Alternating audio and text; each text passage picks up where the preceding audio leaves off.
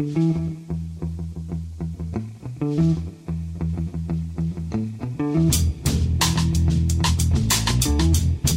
and welcome to a special episode of the Price of Football podcast, the podcast that follows the money behind the beautiful game with me, Kevin Day. Is currently self-distancing from football finance expert Kieran Maguire over there. Although, to be fair, Kieran, considering the respective clubs we support, we've done a little bit of that. We have indeed. Yeah, and we were doing it in the Premier League, so I'll be really cross if that ends, when you've deliberately self-distanced yourself downwards away from Palace. But there you go.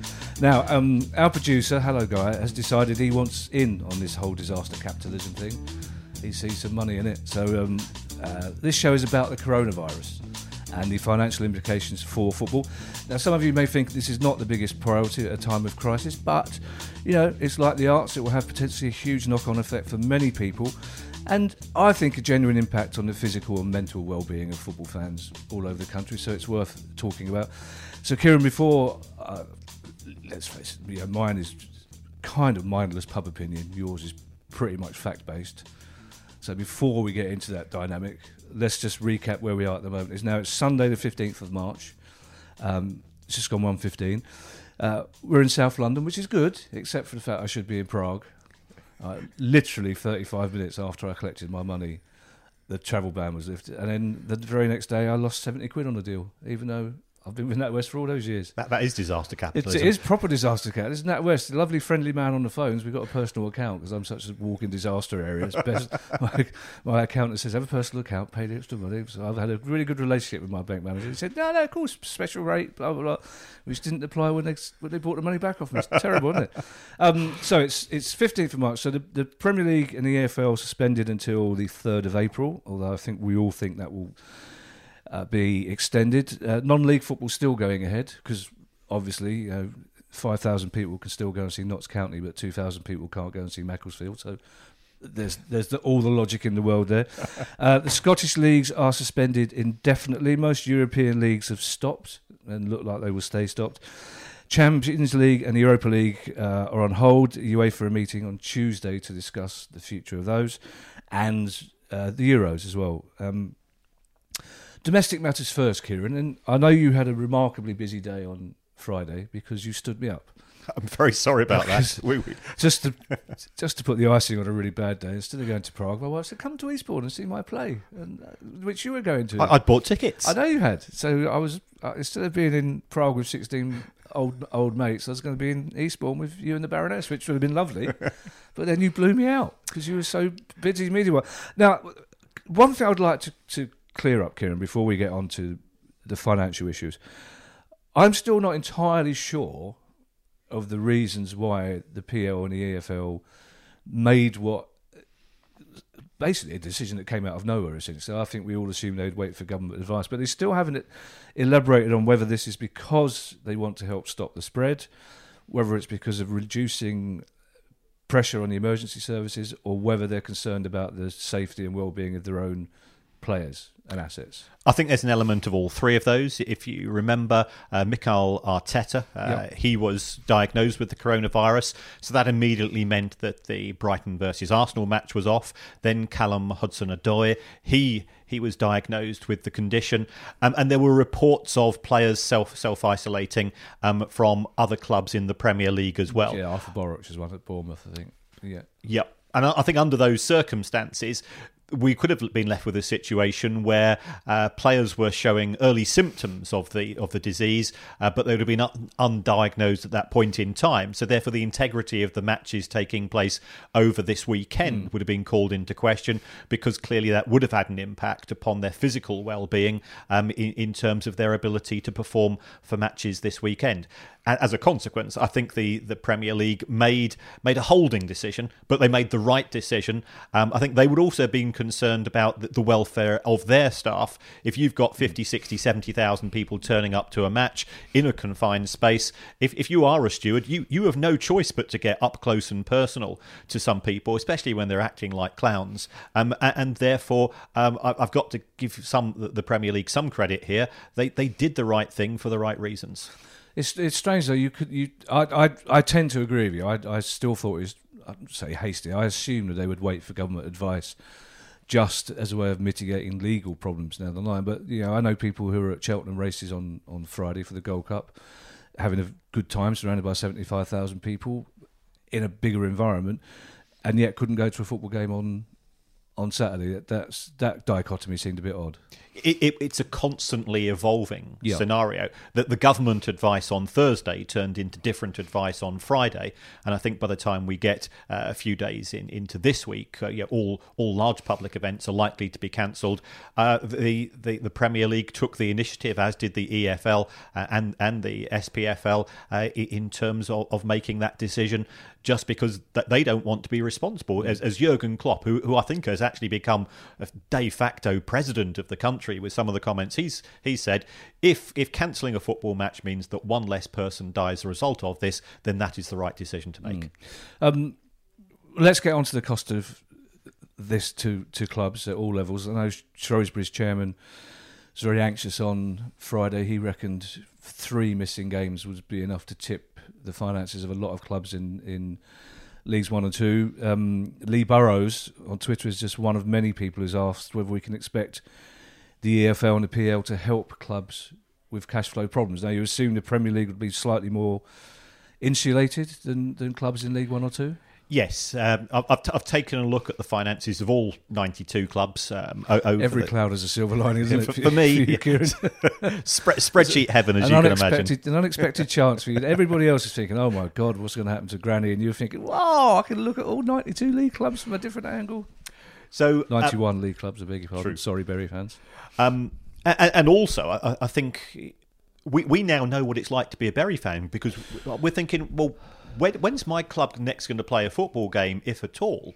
And that feeling of loss, which is genuine, I think is now more universal. And those people who had no sympathy for Bury are probably now thinking twice as to, well, if one goes, who cares? Well, this is interesting. Again, I think we'll get sidetracked quite a lot on this pod. But again, that's one of the reasons I'm surprised they made this decision so quickly, because knowing football fans as we do, the goodwill will wear off quite quickly. I thought they'd take another couple of weeks, and then people might go, okay, we're fine, the season's over. It's a long time to ask people to go without football. It's a long time to ask the broadcasters to not show any football. And I suspect people will be getting impatient. I don't know how that impatience will manifest itself, but I suspect the impatience will manifest itself quite quickly.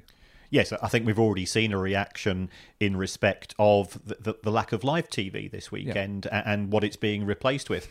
Sponsors, broadcasters, and fans. We're all committed to the game in various forms, and it's going to be a long period without the game.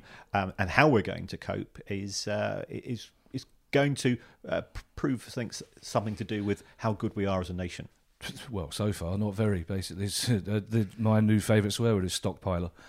I'm going to be calling, if I'm annoyed by anybody in future, I'll be calling them a stockpiler, because it's not that sort of pod. Yeah. Well, again, as somebody asked me yesterday, quite a few of my friends, I was still in Eastbourne, living the dream, but quite a few of the people that were going to Prague, we went to Dulwich Hamlet instead. It was quite a big crowd at Dulwich Hamlet.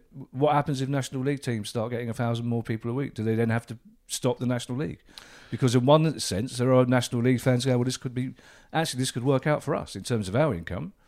But then if too many people are replacing League 1, League 2 Championship football by going to Dulwich Hamlet or Halifax, then they'll end up getting closed. I think the National League's in a slightly different position financially, because it gets effectively zero broadcast income and the sponsorship money is tiny, so therefore it is very, very reliant upon match day. It was a silver lining for those clouds yesterday, but I was looking at the website of Chesterfield, who have dropped down clearly from a couple of seasons ago from the EFL, and they came out with a very strong statement that they felt it was inappropriate to be playing matches this weekend because of they have a duty of care to their employees, who could, as a result of the match yesterday, could have been exposed to the virus.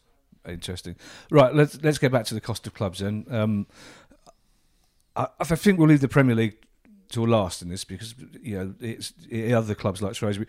Have you identified any clubs that are more at risk than others, or is this an across the board general risk for all clubs. In terms of the EFL, yes, certainly the clubs in League One and League Two, they are living from match to match.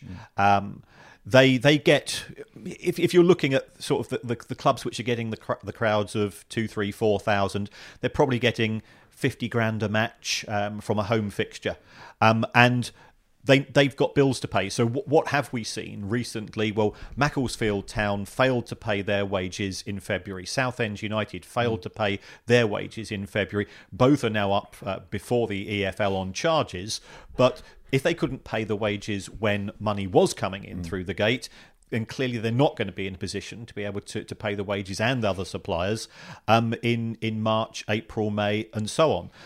They are not alone. If you talk to club owners, remember that 2/3 of clubs in the EFL are losing money anyway.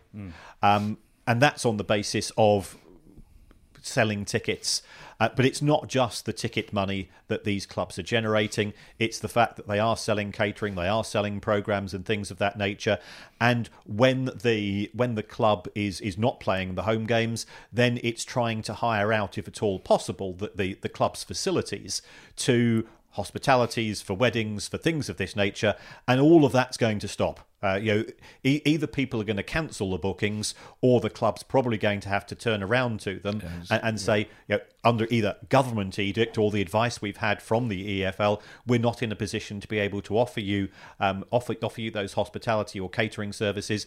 It could be that our staff are at risk, or they've already contracted corona, and therefore everybody's effectively on a self-isolating lockdown. Or you could take sensible precautions and make sure you're clean and hygienic, and if you haven't got symptoms, go to work as normal and keep apart from each other and try and carry on life as much as possible. Yes, I think all employers will be taking that stake. The problem is if you are an organisation such as a football club, it could be that you have taken those precautions, but then you've got 50 or 60 people turning up, one of whom might be feeling not 100%, but they feel that they ought to attend, and very, very quickly. I think that we are in completely unknown territory as to how close, how quickly this particular virus spreads between people, and until that has been finalised, I think people are taking a very cautious approach. I work at university. Yeah. We got an email yesterday. No more teaching face to face. We don't think exams are going to be taking place in a traditional method. So we've got to work out alternative forms of assessment, and that's a precautionary approach.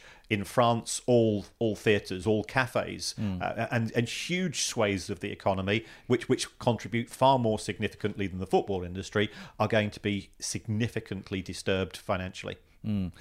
You say there are a lot of unknowns. You haven't spoken to blokes in pubs. They don't seem to be many unknowns amongst the blokes in pubs I know. Back to Lee Burrows' question then, talking about whether the EFL will help with cash flow. It strikes me from what you said about Southend, Macclesfield, for example, that the EFL would be reluctant to give them the same help that they would for other clubs. I mean, if you've got clubs that are financially struggling because of their own mismanagement, incompetence, bad luck, whatever it is, it'd be difficult for the EFL to say, right, you can have the same level of help as everybody else, would it? Or will it have to be a blanket solution, if there is such a thing in this case? I think we've got to look at who is in a physical position to offer help. Looking at the EFL's balance sheet, financial help, yes. The EFL simply doesn't have the cash to do so. So let's just park that idea. Oh, okay. Then I think we need to look at all of the football authorities and all of the major players. The EFL doesn't have the money. The Football Association, in their last set of accounts, they had over £40 million.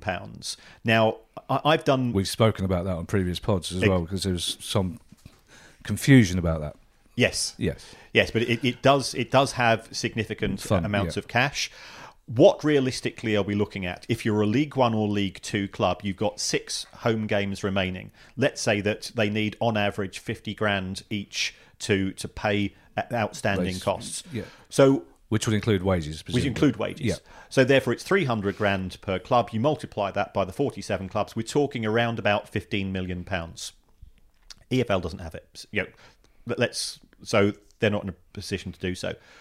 Where else could we look? Well, the FA does have money. The FA will say, well, our responsibilities are towards the England team and grassroots football. The FA is now looking at significant losses if Euro 2020 doesn't take place, because in theory, everybody's going to get a refund, and there's going to be issues in terms of the relationship the FA has with the European broadcasters for Euro 2020 games. So I think the FA is in a relatively precarious position. Do you think? Sorry to interrupt you there, but it might not be a place to crowbar this in later on. But do you think they might be helped by the fact that the Japanese authorities have said the Olympics will go ahead, come what may? Well, I mean, I think the Japanese authorities are saying that today. Will they be saying that in a week's time? Right. But at present, the Euro 2020s is on. The nature of the tournament, that it's being spread over 8 cities across Europe, I think it will be madness on the basis of if the disease is going to peak in 10 to 14 weeks here in the UK, that rules it out. Remember, there's a significant number of group games taking place in London, Glasgow and Dublin, and then we've got both semi-finals and the final taking place at Wembley as well. So I can't see it happening. Well, again, this is a problem, and it's another segue, because you say it's going to peak in 10 weeks. Other people are equally convinced it's going to peak in the middle of April. And in the absence of any explanation from our government or our government side, that's the one thing that we're not getting, is our government say, well, this is why we're not closing schools, this is why we will be closing theatres. So it's very difficult for the FA to act when they have the same scientific facts that we do, i.e. virtually none. Well, yeah, we're living in a vacuum, and the trouble is, in modern society, we've got the internet, and the internet fills that vacuum Doesn't it just? with incredible nonsense. I mean, that 10 to 14 week figure came from listening to chief medical officers yesterday, but that clearly could change on a daily basis. So we've established that I think the FA would struggle. The EFL is not in a position. Some clubs will have some form of insurance in respect of this. That's the probably the most asked question after the cash flow one. Right. Is how insurance works with this. Will insurance companies pay out? Well, if the club has specific insurance for events of this nature, then that there will be paid out. Are there specific insurance for it? There are. Well, not global pandemic, but emergency type. Unexplained events insurance does take place. Well, obviously that's what insurance is for. But there are, again, this is a phrase I hadn't heard until coronavirus, force majeure, which I'm hearing a lot in my industry because TV shows are being cancelled, tours are being cancelled. It seems to me they've got a perfectly reasonable get-out clause if they're going to claim more precautions could have been made to prevent this. Yes, and clearly the insurance companies and the football clubs and their advisors, everybody's going to be looking at the small print. Force majeure is unexplained event which prevents a contract being fulfilled. I was looking at an article from... I would say the country's leading sports lawyer, a guy called Nick DeMarco. He published something on Friday. And that seemed to suggest there is as more questions than answers with regards to this. And it's going to vary from insurance policy to case by case. My concern is, however, those clubs that probably need the financial support the most are the ones who are least likely to be able to afford an insurance claim, an insurance policy in the first place. And they'll have probably taken the view, we don't have the money to do it. Keep your fingers crossed. Well, also, presumably, most clubs, you'd be looking at a one-off postponement. You're looking at a lorry crashing into the stadium, or you're not looking. Most people, you wouldn't foresee this, would they? Football clubs, you'd be hard pressed to criticise a club administrator for not foreseeing a global pandemic and insuring against it, wouldn't you? Absolutely. And so the one league we haven't mentioned so far, and this is the Premier League. Right. So the Premier League. In the Premier League's balance sheet, in the most recent set of accounts, which was June or July 2019, it had over £1.5 billion of cash. So your first reaction is, well, the Premier League's rich, therefore, could it lend a helping hand to smaller clubs?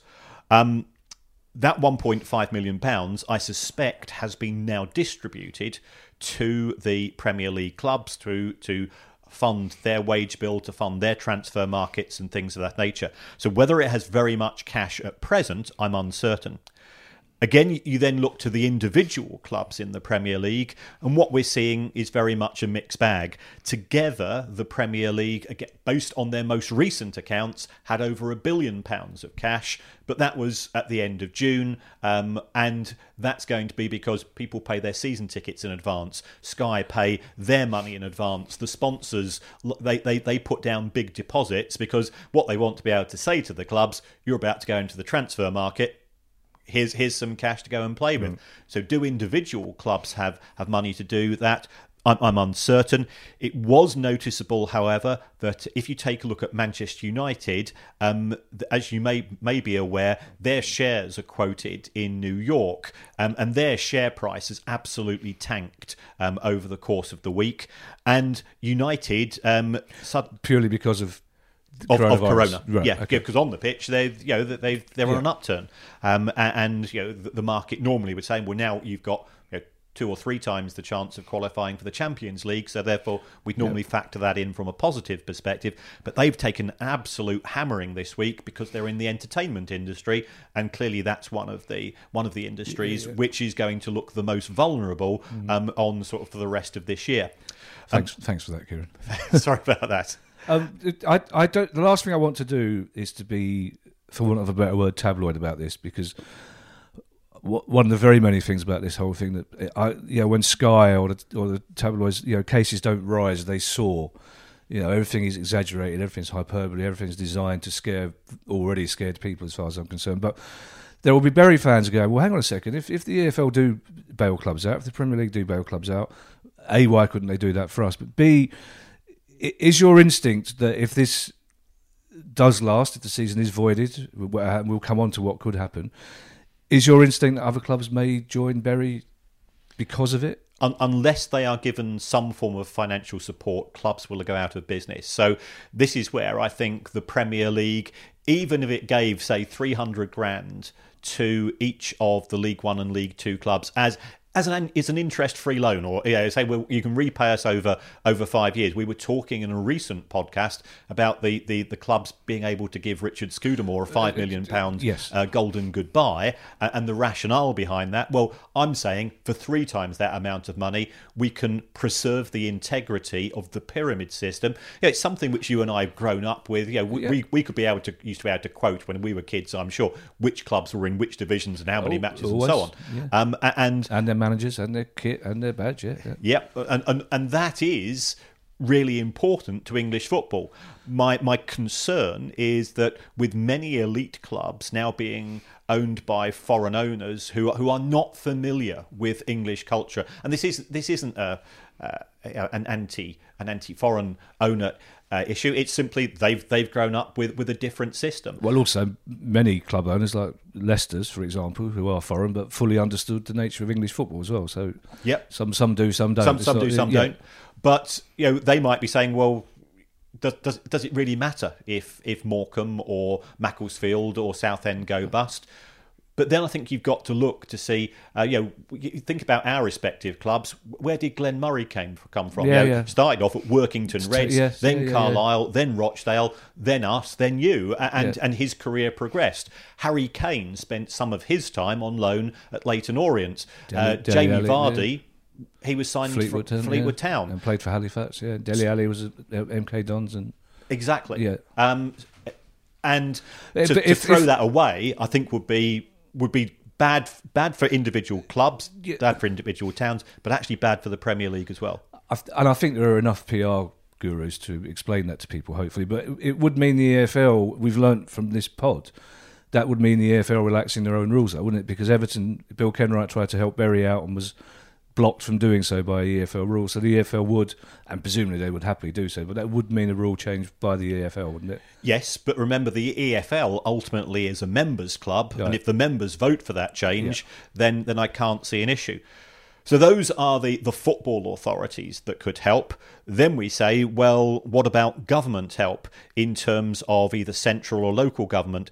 I suspect that many football clubs will be struggling to pay their monthly rates bill. So it's not going to come from local government. We know that individual councils simply don't have the resources to be able to offer people a potential holiday.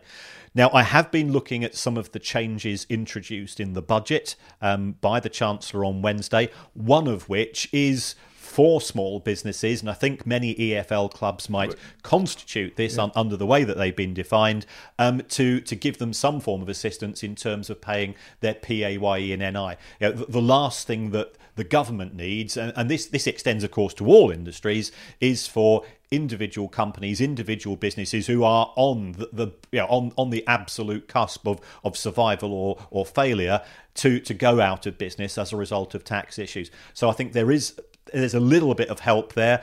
Is the government going to help the football industry? No. As a specific industry, because then quite rightly the hotel industry, the arts, the restaurant, the arts, of course. So it's not going to make football a special case just because we happen to love football. I happen to love the arts as well, so I would like to think both would be special cases. But you're absolutely right. They could, I'm sure this government has its priorities, and I doubt if they will tell us those. But their priorities will be the people that are most likely to vote for them at the next election. Would be. I don't think our government are necessarily motivated by the same spirit of goodwill that other European governments are, but this is not for that part.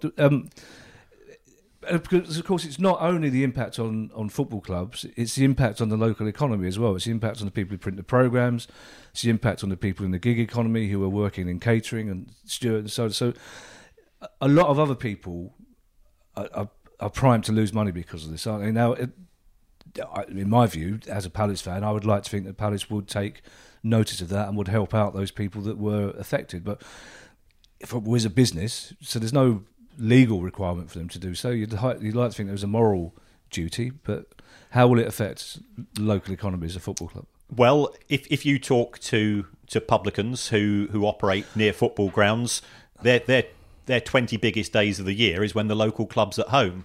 It's tough going in that business. I'll just stop you there by way of an advert. We've thought of that already, because the pub we go to is tiny and empty during the week. So we're going to try and turn up en masse on Saturday anyway, so there was a game.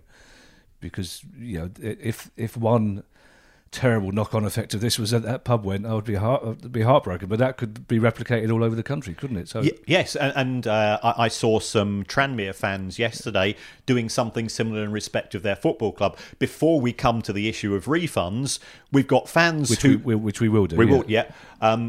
Before we come to that particular issue, ultimately, the most important thing to a football fan is the idea of they want their club to be there in 12 months' time, in 3 years' time, in 10 years' time, so they can take their kids and their grandkids to the match. What some fans are doing, well, they're saying, my finances are sort of okay at present. I'm going to buy my season ticket now for next season because cash flow is critical. Forget profit, forget revenue. There's a saying in business that revenue is vanity, profit is reality, but cash flow is the most important thing. That explains your tattoo. Exactly. Say that again. So what's vanity? Because obviously I was trying to think of something funny to say at the end of that serious sentence. Revenue is vanity. Profit is sanity. Cash flow is reality. Yes. Oh, well, I know all about cash flow. Well, and I'm aware, by the way, people listening to this, that yes, it could be considered irresponsible for a load of people to go to a pub for no reason on Saturday, but if none of us are showing any symptoms, exactly, and if we are, we will self-isolate. Otherwise, support your local businesses in all shapes and forms. This is something I really want to get across. It's really important that where possible we do support local businesses and the local economy, because all of us staying indoors, except for occasionally venturing out to panic buy toilet roll and jam, isn't going to do any good at all, is it? So I think it's really important that we go to the pub, as long as we all feel we're fit and healthy to do so. Now, well, let's talk about the cost to fans then, because, as you say, this is the time of year when we would be looking to renew season tickets, but would we also be expecting, were the season to end now? I know you read the small print of season tickets. I haven't done that. First thing I do, get a season ticket, put it in my card, throw everything away. 2 weeks later, I wonder where the fixture list is, find that. Of course I don't read the letter. Nobody does, but In terms of refunds, if you're a football fan with 3, 4, 5 games still to come on your season ticket, are you looking to get a proportional refund of that? You've signed up for a contract for the club to deliver. It's a no, then, isn't it? to deliver the matches. Yeah.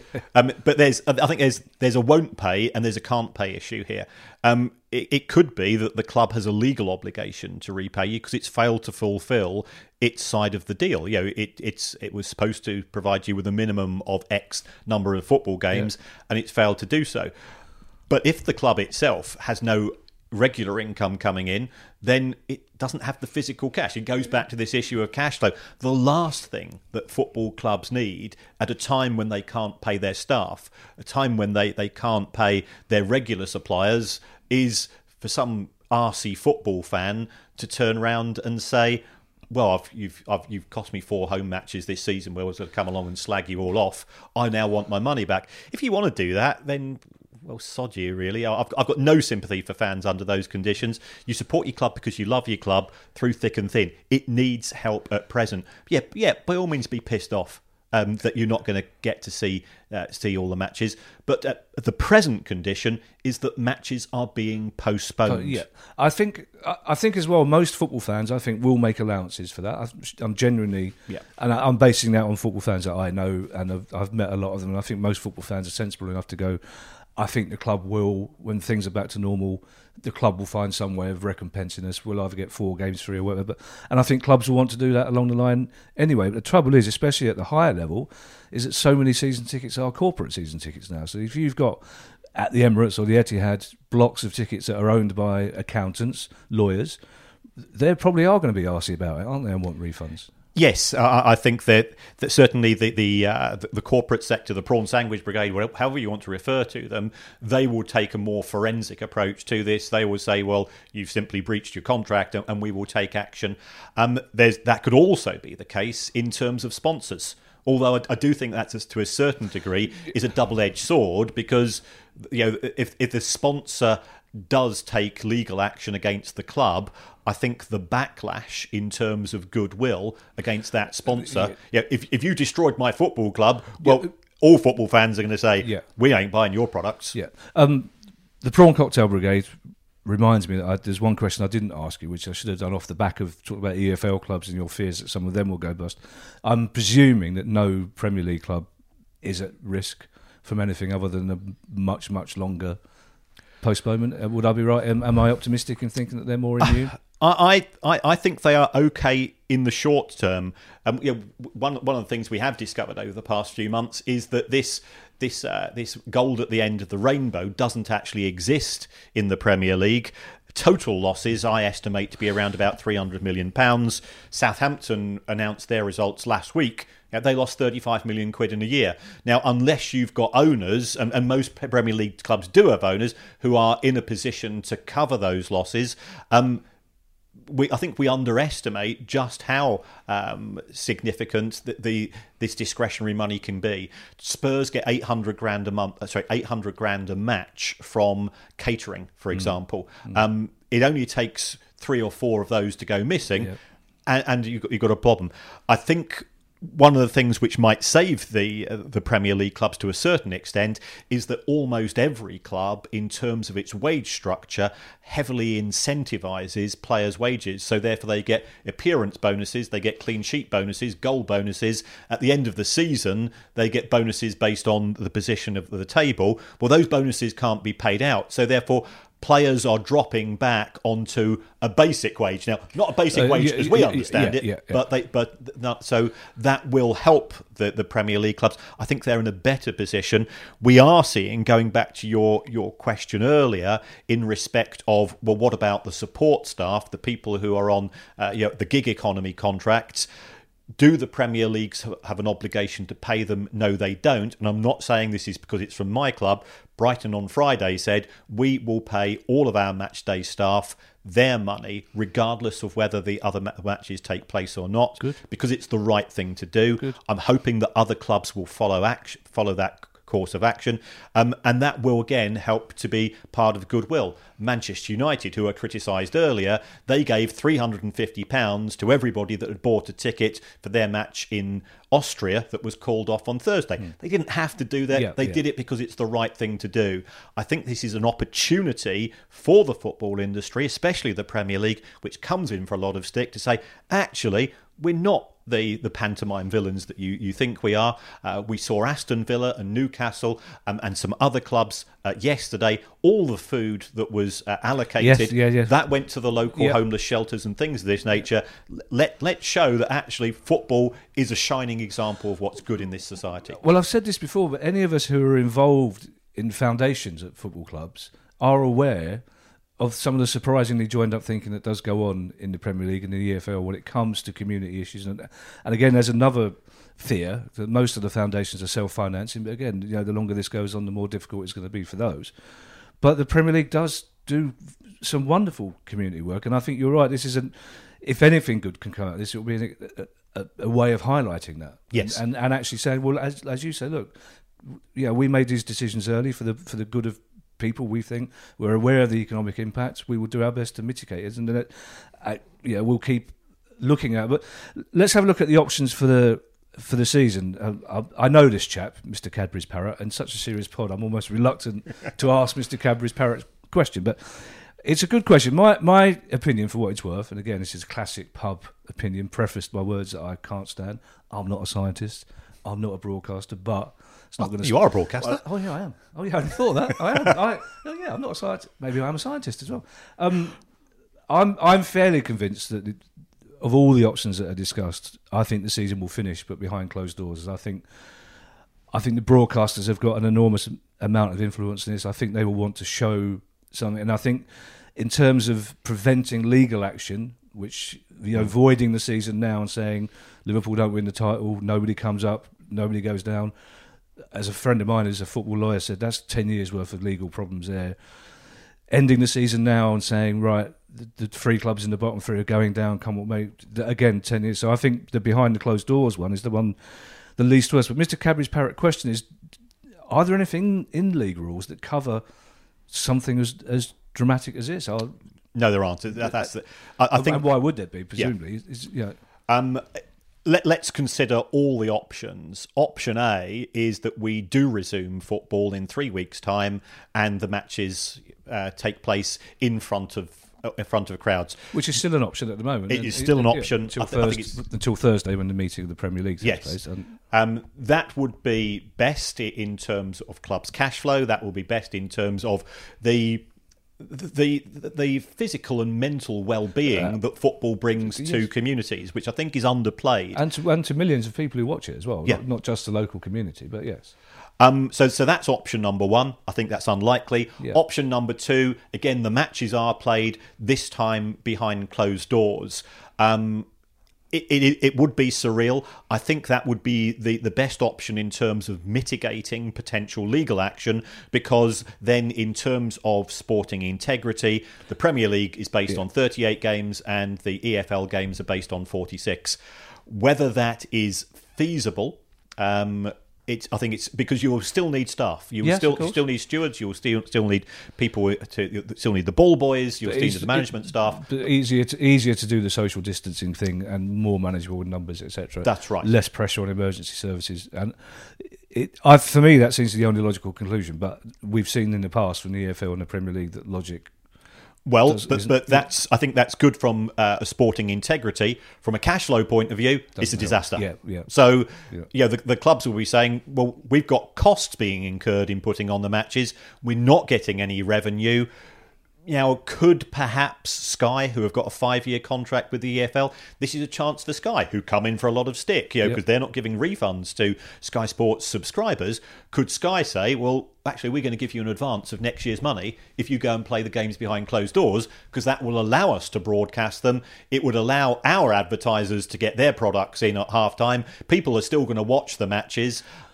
And it could be that there's a way of rewarding season ticket holders or people who have bought tickets, because all clubs have databases these days, the EFL have something called iFollow, which does allow people to pick up individual matches. And what the EFL could therefore say is that everybody who's a season ticket, they can watch their club's home games on this thing called iFollow. The Premier League have the facilities to do something very, very similar to that. So, yeah, okay, I'm not going to the match, I'm not buying the pie, I'm not buying the programme. The clubs will be getting less money, but they are getting some benefits as well. From the broadcaster's point of view, I'd imagine the figures would be twice as high again as normal for the circumstances. So advertising revenue would probably increase greatly, I would have thought. Well, potentially, because let's face it, we're not going outside of our houses to do other things. So, actually, it would give an opportunity for people to watch the matches at home who had perhaps been thinking of doing other things. So, there could be a paradoxical benefit to advertisers from this. They won't be up in their rates. I'm pretty much sure of that. So those are two options. So, what are the non-football options then? Well, the non-football options are that we suspend the season as is today, and promotion and relegation are based on what we've seen. From a sporting integrity point of view, it's a non-starter.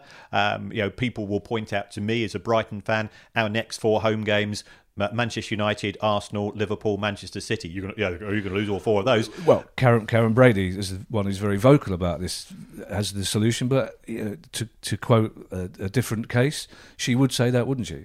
Yes. Yeah. So I don't think that would. I don't think that one would stand up. I think there would be litigation from Bournemouth, Villa, and so on. Yeah. Is there and presumably the 2 clubs from the Championship that are not getting promoted, so Leeds and West Brom, Yeah, unless you do promote them and have a bigger league. Well, I think that's something which has been mooted over the last 24 to 48 hours. And effectively what you do is that you retain all 20 clubs in the Premier League at present, and then Leeds and West Bromwich Albion are added to those 2. So next season we have a 22-team Premier League, and what will happen is that there'll be 4 teams relegated, and the top 2 from the Championship would get promoted. It's upsetting for those people in a playoff place. There's always going to be a loser, whatever decision was been made, but I think that would be that would minimise the legal wranglings in terms of what's available. Well, it would, because the Premier League would have to agree with that, so it'd be a Premier League vote. But I can almost guarantee the one time when 4 teams got relegated, Palace were the 4th team relegated by some considerable distance. So I can almost guarantee that we would be the 4th team relegated next season by some considerable distance. And there are people who say, well, that's not fair legally. So whoever, if that does happen, whoever's the 4th team relegated will be absolutely furious, and they'll be looking at legal action. So they will be, but this decision would have to be made by the Premier. The Premier League is a members' club. Yeah. All decisions require 2/3 of the clubs to vote in favour. Now, if those clubs at towards the bottom of the Premier League, and let's be honest, we both support clubs who are quite common features. 3 weeks ago, I'd have agreed with you. You speak for yourself. Oh yeah, normally, yeah, you're quite right. Talking other seasons, yeah. If those clubs say, well, hold on, let's vote to retain the Premier League at 22 clubs, what will happen is then you will get the Big 6. They will turn around and says, that is not in our best interest because we want an extended Champions League. Yeah. We will offer our resignation from the Premier League, and now you can have your 22 clubs, but they're not going to involve United, Chelsea, Arsenal, City, Liverpool, and so on. So, which only goes to prove that whatever solution is taken isn't going to be the end of it, is it? There's ramifications for this for seasons ahead. Yeah, but if there was a simple solution, somebody would have identified it by now, and it would have been made. Yeah, and what about the option where we don't void it? We stop the season now. We say, right, Liverpool have won the Premier League. The 2 teams are going down, so there'll be a lucky escape for Bournemouth. Presumably, 2 come up. No playoffs. Tough if you're in the top 6. Well, who are the 2 teams at the bottom? You've got Norwich and Villa. If I was the chief executive of Villa, I'd be putting in a legal claim to say, well, we've got 9 games left. We could have picked up 27 points. They've got games in hand as well. 2 games in hand on most teams. Yeah. So there is no simple solution to all of this. What about we've had some questions about specifics. Aaron Waite, for example, has asked, how would a delay affect season-long loan deals? So would the season be considered finished now, or would a player that you've got on loan, if we start again in August, how does that work? I think this is actually an elephant in the room which nobody's really mentioned to date. Oh, well done, Aaron. Or is that an implied criticism of me, though? No. I think he's raised a very good point. Most football player contracts expire at the season end of the 30th of June. So they have a contract of employment which expires on the 30th of June. Actually, I didn't know that. So that's considered the end of the season. That's right. Of June. That's quite a long time after the season's finished, isn't it? In terms of it is. I mean, you can if a player is being, but you think about when the window starts. The window effectively starts on at the start of June. So that's or. There's a little bit of overlap, but not a lot. That's something else that's going to be affected. Whatever happens, the transfer window is going to have to go out the window, isn't it, really? Yes, and I think those clubs that historically have been reliant upon the transfer market as a means of generating cash, they're going to be in a terrible position because nobody's going to go into the market until we know for certain how the virus issue is going to be resolved. So you're not going to go in if you're thinking, well, I was going to get a centre half in July, I would pay up to £50 million. If the season's not going to start until October or November, there's no way that you're going to do it. This is going to have to be a worldwide or at least a UEFA-based decision as to how the windows are going to operate, not just in England, across the whole of Europe. Right. Because it could be that we come out of this relatively quickly, or it could be that Germany come out of the virus situation relatively quickly, but you've still got hotspots in Spain and Italy and so on. So I think that's going to be a massive issue. My concern in respect of the integrity of fixtures, if they let's assume that Euro 2020 is going to be cancelled. I think that's a fair assumption. If the season overlaps into July and August, you will have players who are effectively unemployed from the 30th of June. Now, do they go back to their club that they played for last season, or have they managed to get themselves a contract, especially in League One and League Two? You're only on a 1 or 2 year contract. It's a pretty precarious existence in those leagues. Your first commitments towards paying the rent and looking after your family, if you are, let's say that you're Carlisle and you're in the playoffs in League Two, or something of that nature, what happens at the 30th of June? Do you carry on paying for your previous club in July, risk getting injured when you've already been accepted an offer of a contract from Plymouth or somewhere else? So I think we've got to think not just of the clubs, but we're talking about young men who have got their financial futures ahead of them. A lot of people have asked this. I think partly because you've scared the bejesus out of people about FFP since we started the pod. Chris and Lou on Twitter, two people, said that would a change in the year end impact FFP because a longer season is going to incur extra wage costs. And Lou points out, everyone is going to have higher losses, surely. So surely FFP will have to be given a breather, won't it? Or presumably not for those clubs that are already in trouble, but there's got to be some leeway, surely. I think for the likes of Sheffield Wednesday, Derby, Macclesfield and Southend, who have had financial issues or have had charges levelled against them prior to the rise of the virus here in the UK, I think those cases will continue, although if I was the EFL, they wouldn't be the top of my inbox. Yeah. I would expect an emergency general meeting of EFL owners to take place, and at that meeting they will agree to suspend financial fair play considerations for 2019-20 because we are living in exceptional times and these are exceptional circumstances, so therefore you cannot apply the standard rules and then either the rules there'll give them another 12 months grace because there will be a recovery time for 2020-21 and we start FFP effectively with a clean sheet in 2021-22. But again, I haven't got your accountancy brain or legal acumen. That seems to me that in 5 years' time there's going to be people with clever lawyers going, well, hang on a second, there's still a knock-on effect from 2 years ago, and how come that club's been affected and we're not affected? So, again, whatever decision is made, there's no decision that can be taken that isn't without a ripple effect, is there? There is, but again, I go back to the fact that both the Premier League and the EFL are members' clubs. Now, if I used to belong to a running club, I therefore had to abide by the rules of the club. If I didn't like them, I just had to go and stop running with that club. It's the same. What running rules did you have? No walking? Well, in terms of your conduct, if you are on club nights, don't read spreadsheets in the shower, that sort of exactly. thing. Yeah, of course. it's the more I think about it, the more I think how unlucky Bury would be. If all this was happening this season, Bury would probably still be with us.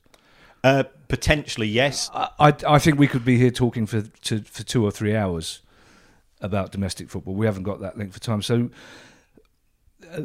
our sympathies, I'm guessing the sympathies of most people listening to this, are not with the clubs in the Champions League. That's not most of our priority. No.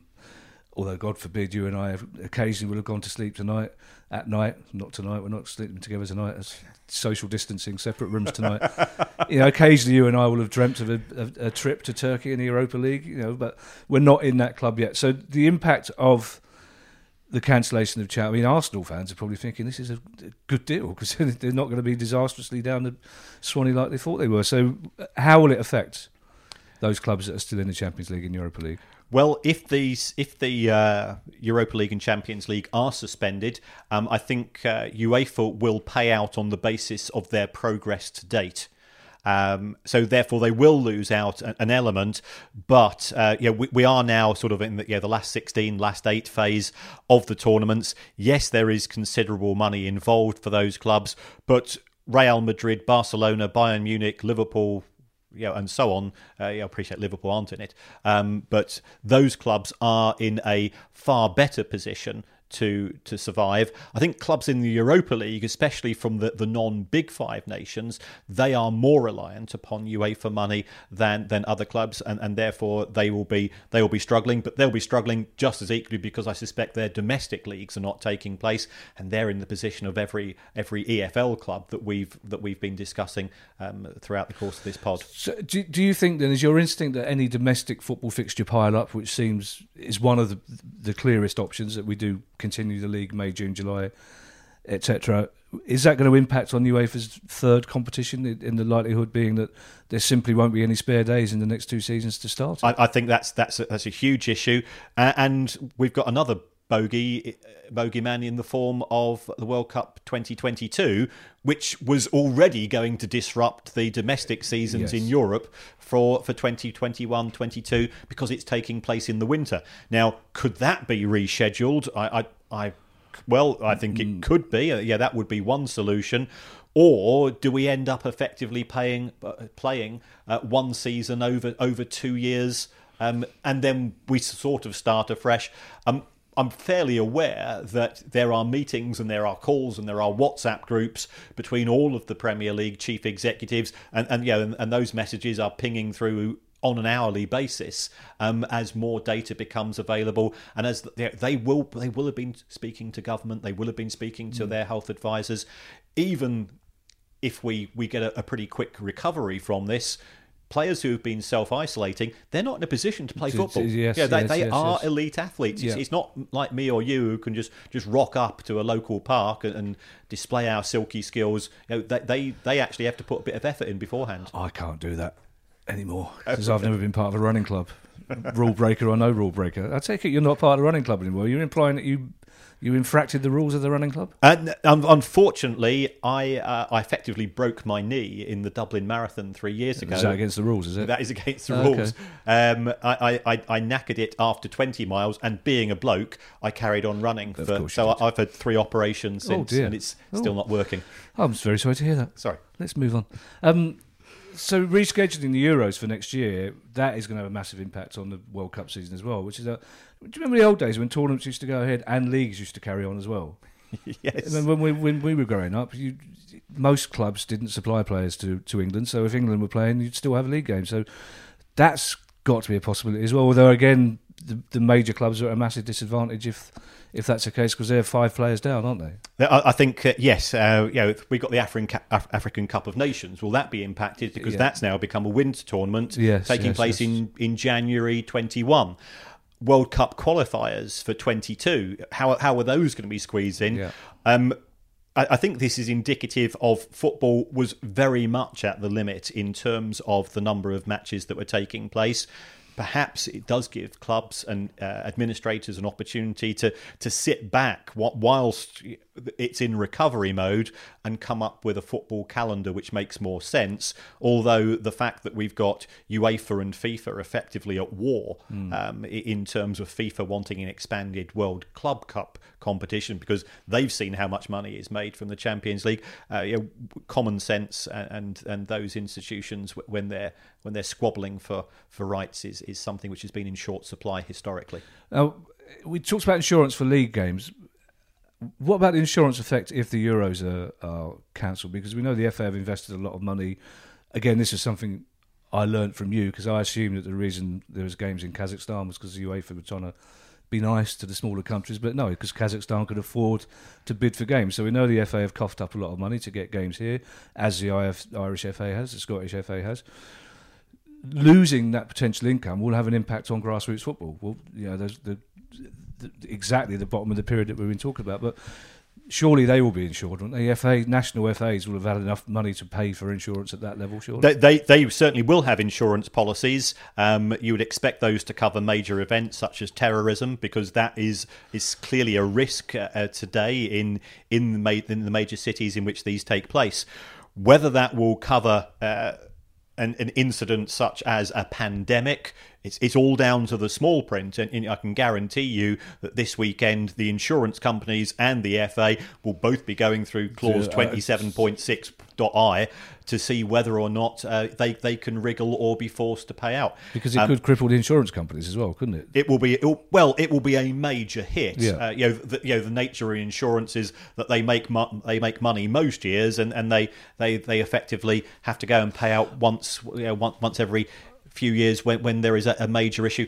Going back to 9/11, for example, the insurance companies survived. That's a very good point. Are there specific companies that I've never heard of that insure sports events, or are we talking about your high street insurance companies? No, the nature of insurance is it is very specialist, and therefore there will be specialist insurers, but also reinsurers, because what will happen is that the insurance companies themselves will take those premiums and they will say, well, actually, if something does happen, if there's a major terrorist incident or there's a major issue, we can't afford to pay out all of that money, and therefore they will have effectively, a bit like some of the betting exchanges, they will have laid off the money they've received with other parties as well. Yeah, I don't mean this to sound flippant in any way, but the terrorism parallel is quite interesting, because I know quite a few people who are treating this zone as a potential terrorist threat as like, I'm going to carry on with my daily business because otherwise the virus has run.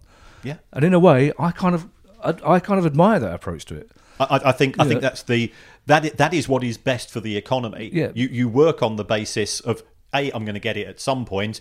Minimise risk. So exactly the same thing that we do when we fly. We go through security. Yes, we accept that there are restraints on the way that we can behave. So we do exactly the same. And if it could actually be there could be some paradoxical benefits if we as a nation start washing our hands after going to the toilets. Then I don't think that's a bad thing, because that's going to reduce the spread of other diseases. It was slightly distressing to discover that there were people who weren't doing that anyway. Well, I subscribe to. Have you ever heard of something called Popbitch? I didn't realise Popbitch was still going. Basically, Popbitch after being mentioned in it not in a particularly bad way. Just is it still how refreshingly 90s? And you subscribe to it? That's I subscribe to Popbitch. Viz Popbitch, absolutely. And this I have week, been in Viz. Oh yes, yeah. My hat is doffed. I see, you're welcome. If you take a look at this week's Popbitch, it actually lists celebrities who wash their hands after going to the toilet, and those who don't, including some very prominent politicians. How do they know these things? Well, it's a closet industry. It's a bit like the elves on QI. There's people reporting and snitching all the time. Yeah, I know some of the elves on QI. They're quite overweight, some of those elves on QI. Like the elves on Only Connect. They're not as elvish as you might think. Basically. No offence to elves on QI, but some of them are probably not washing their hands after. I'm not entirely sure we've covered ourselves in glory as a country in the last few days. But football, is it resilient enough, do you think, I mean, I don't think football, since the war, when, of course, football stopped, official football, there were war leagues and all sorts of regional leagues, and football still carried on. Theatres closed for 10 days until they realised that was a mistake morale-wise, and theatres reopened. But I don't think football will ever expect to suffer from anything as long-term as this. Is it resilient enough to survive?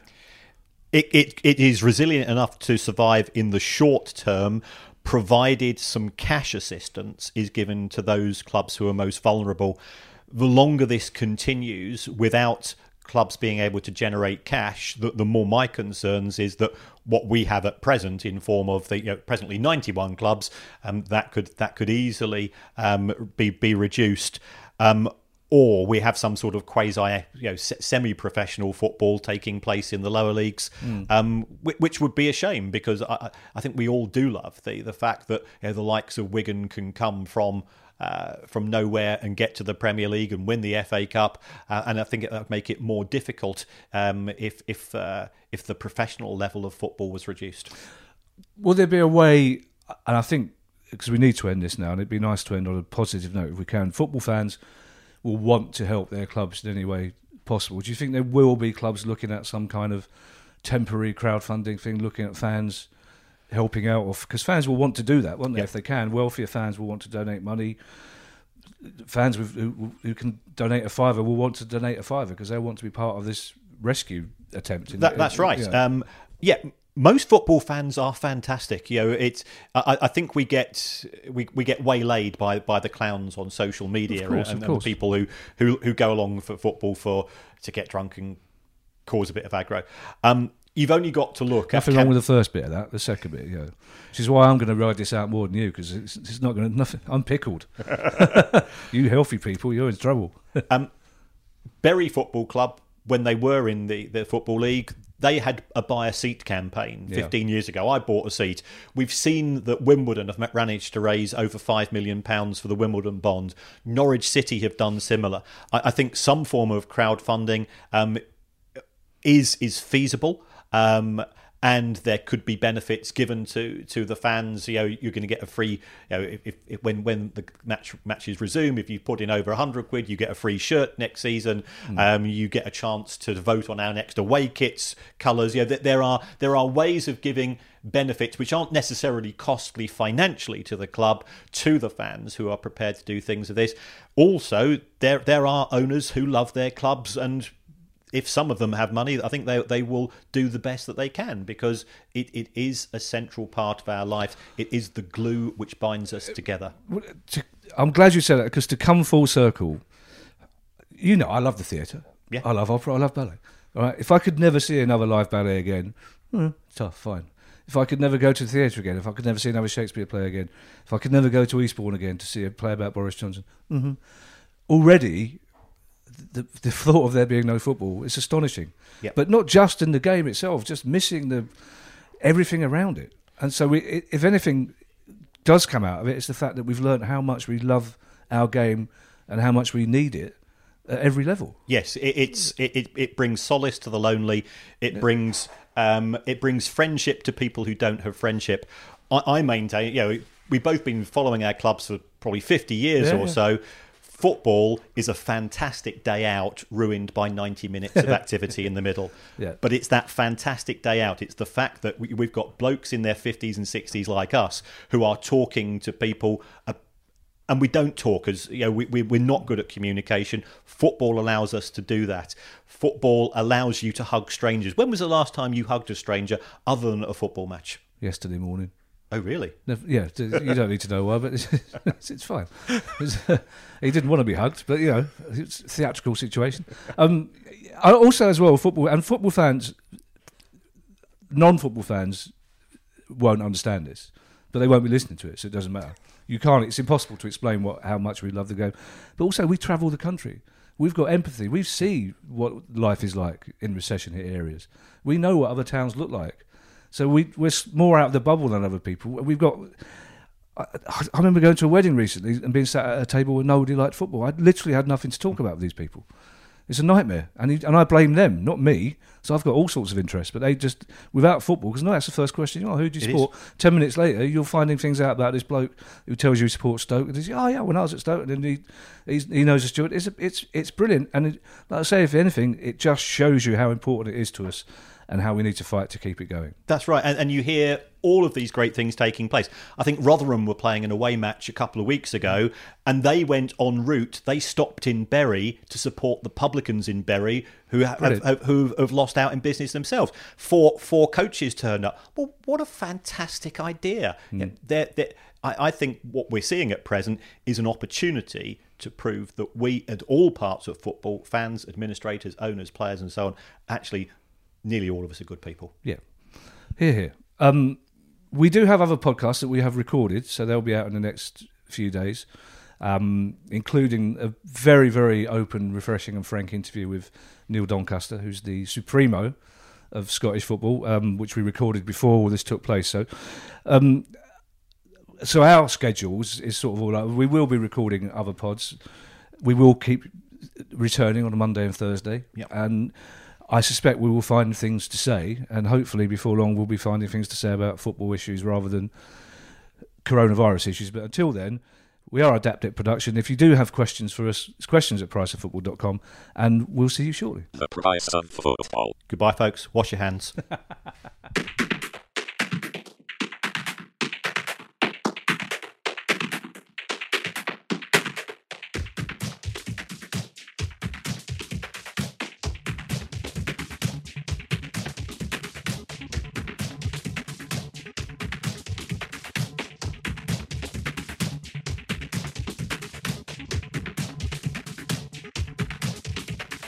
The Price of Football.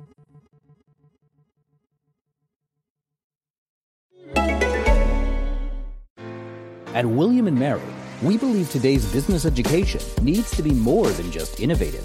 It requires a legacy of success, a focus on teaching, an emphasis on technology, and a practical hands-on approach. At William & Mary's Raymond A. Mason School of Business, our online, part-time, and traditional full-time graduate programs apply these strengths to provide the experience necessary to help you succeed.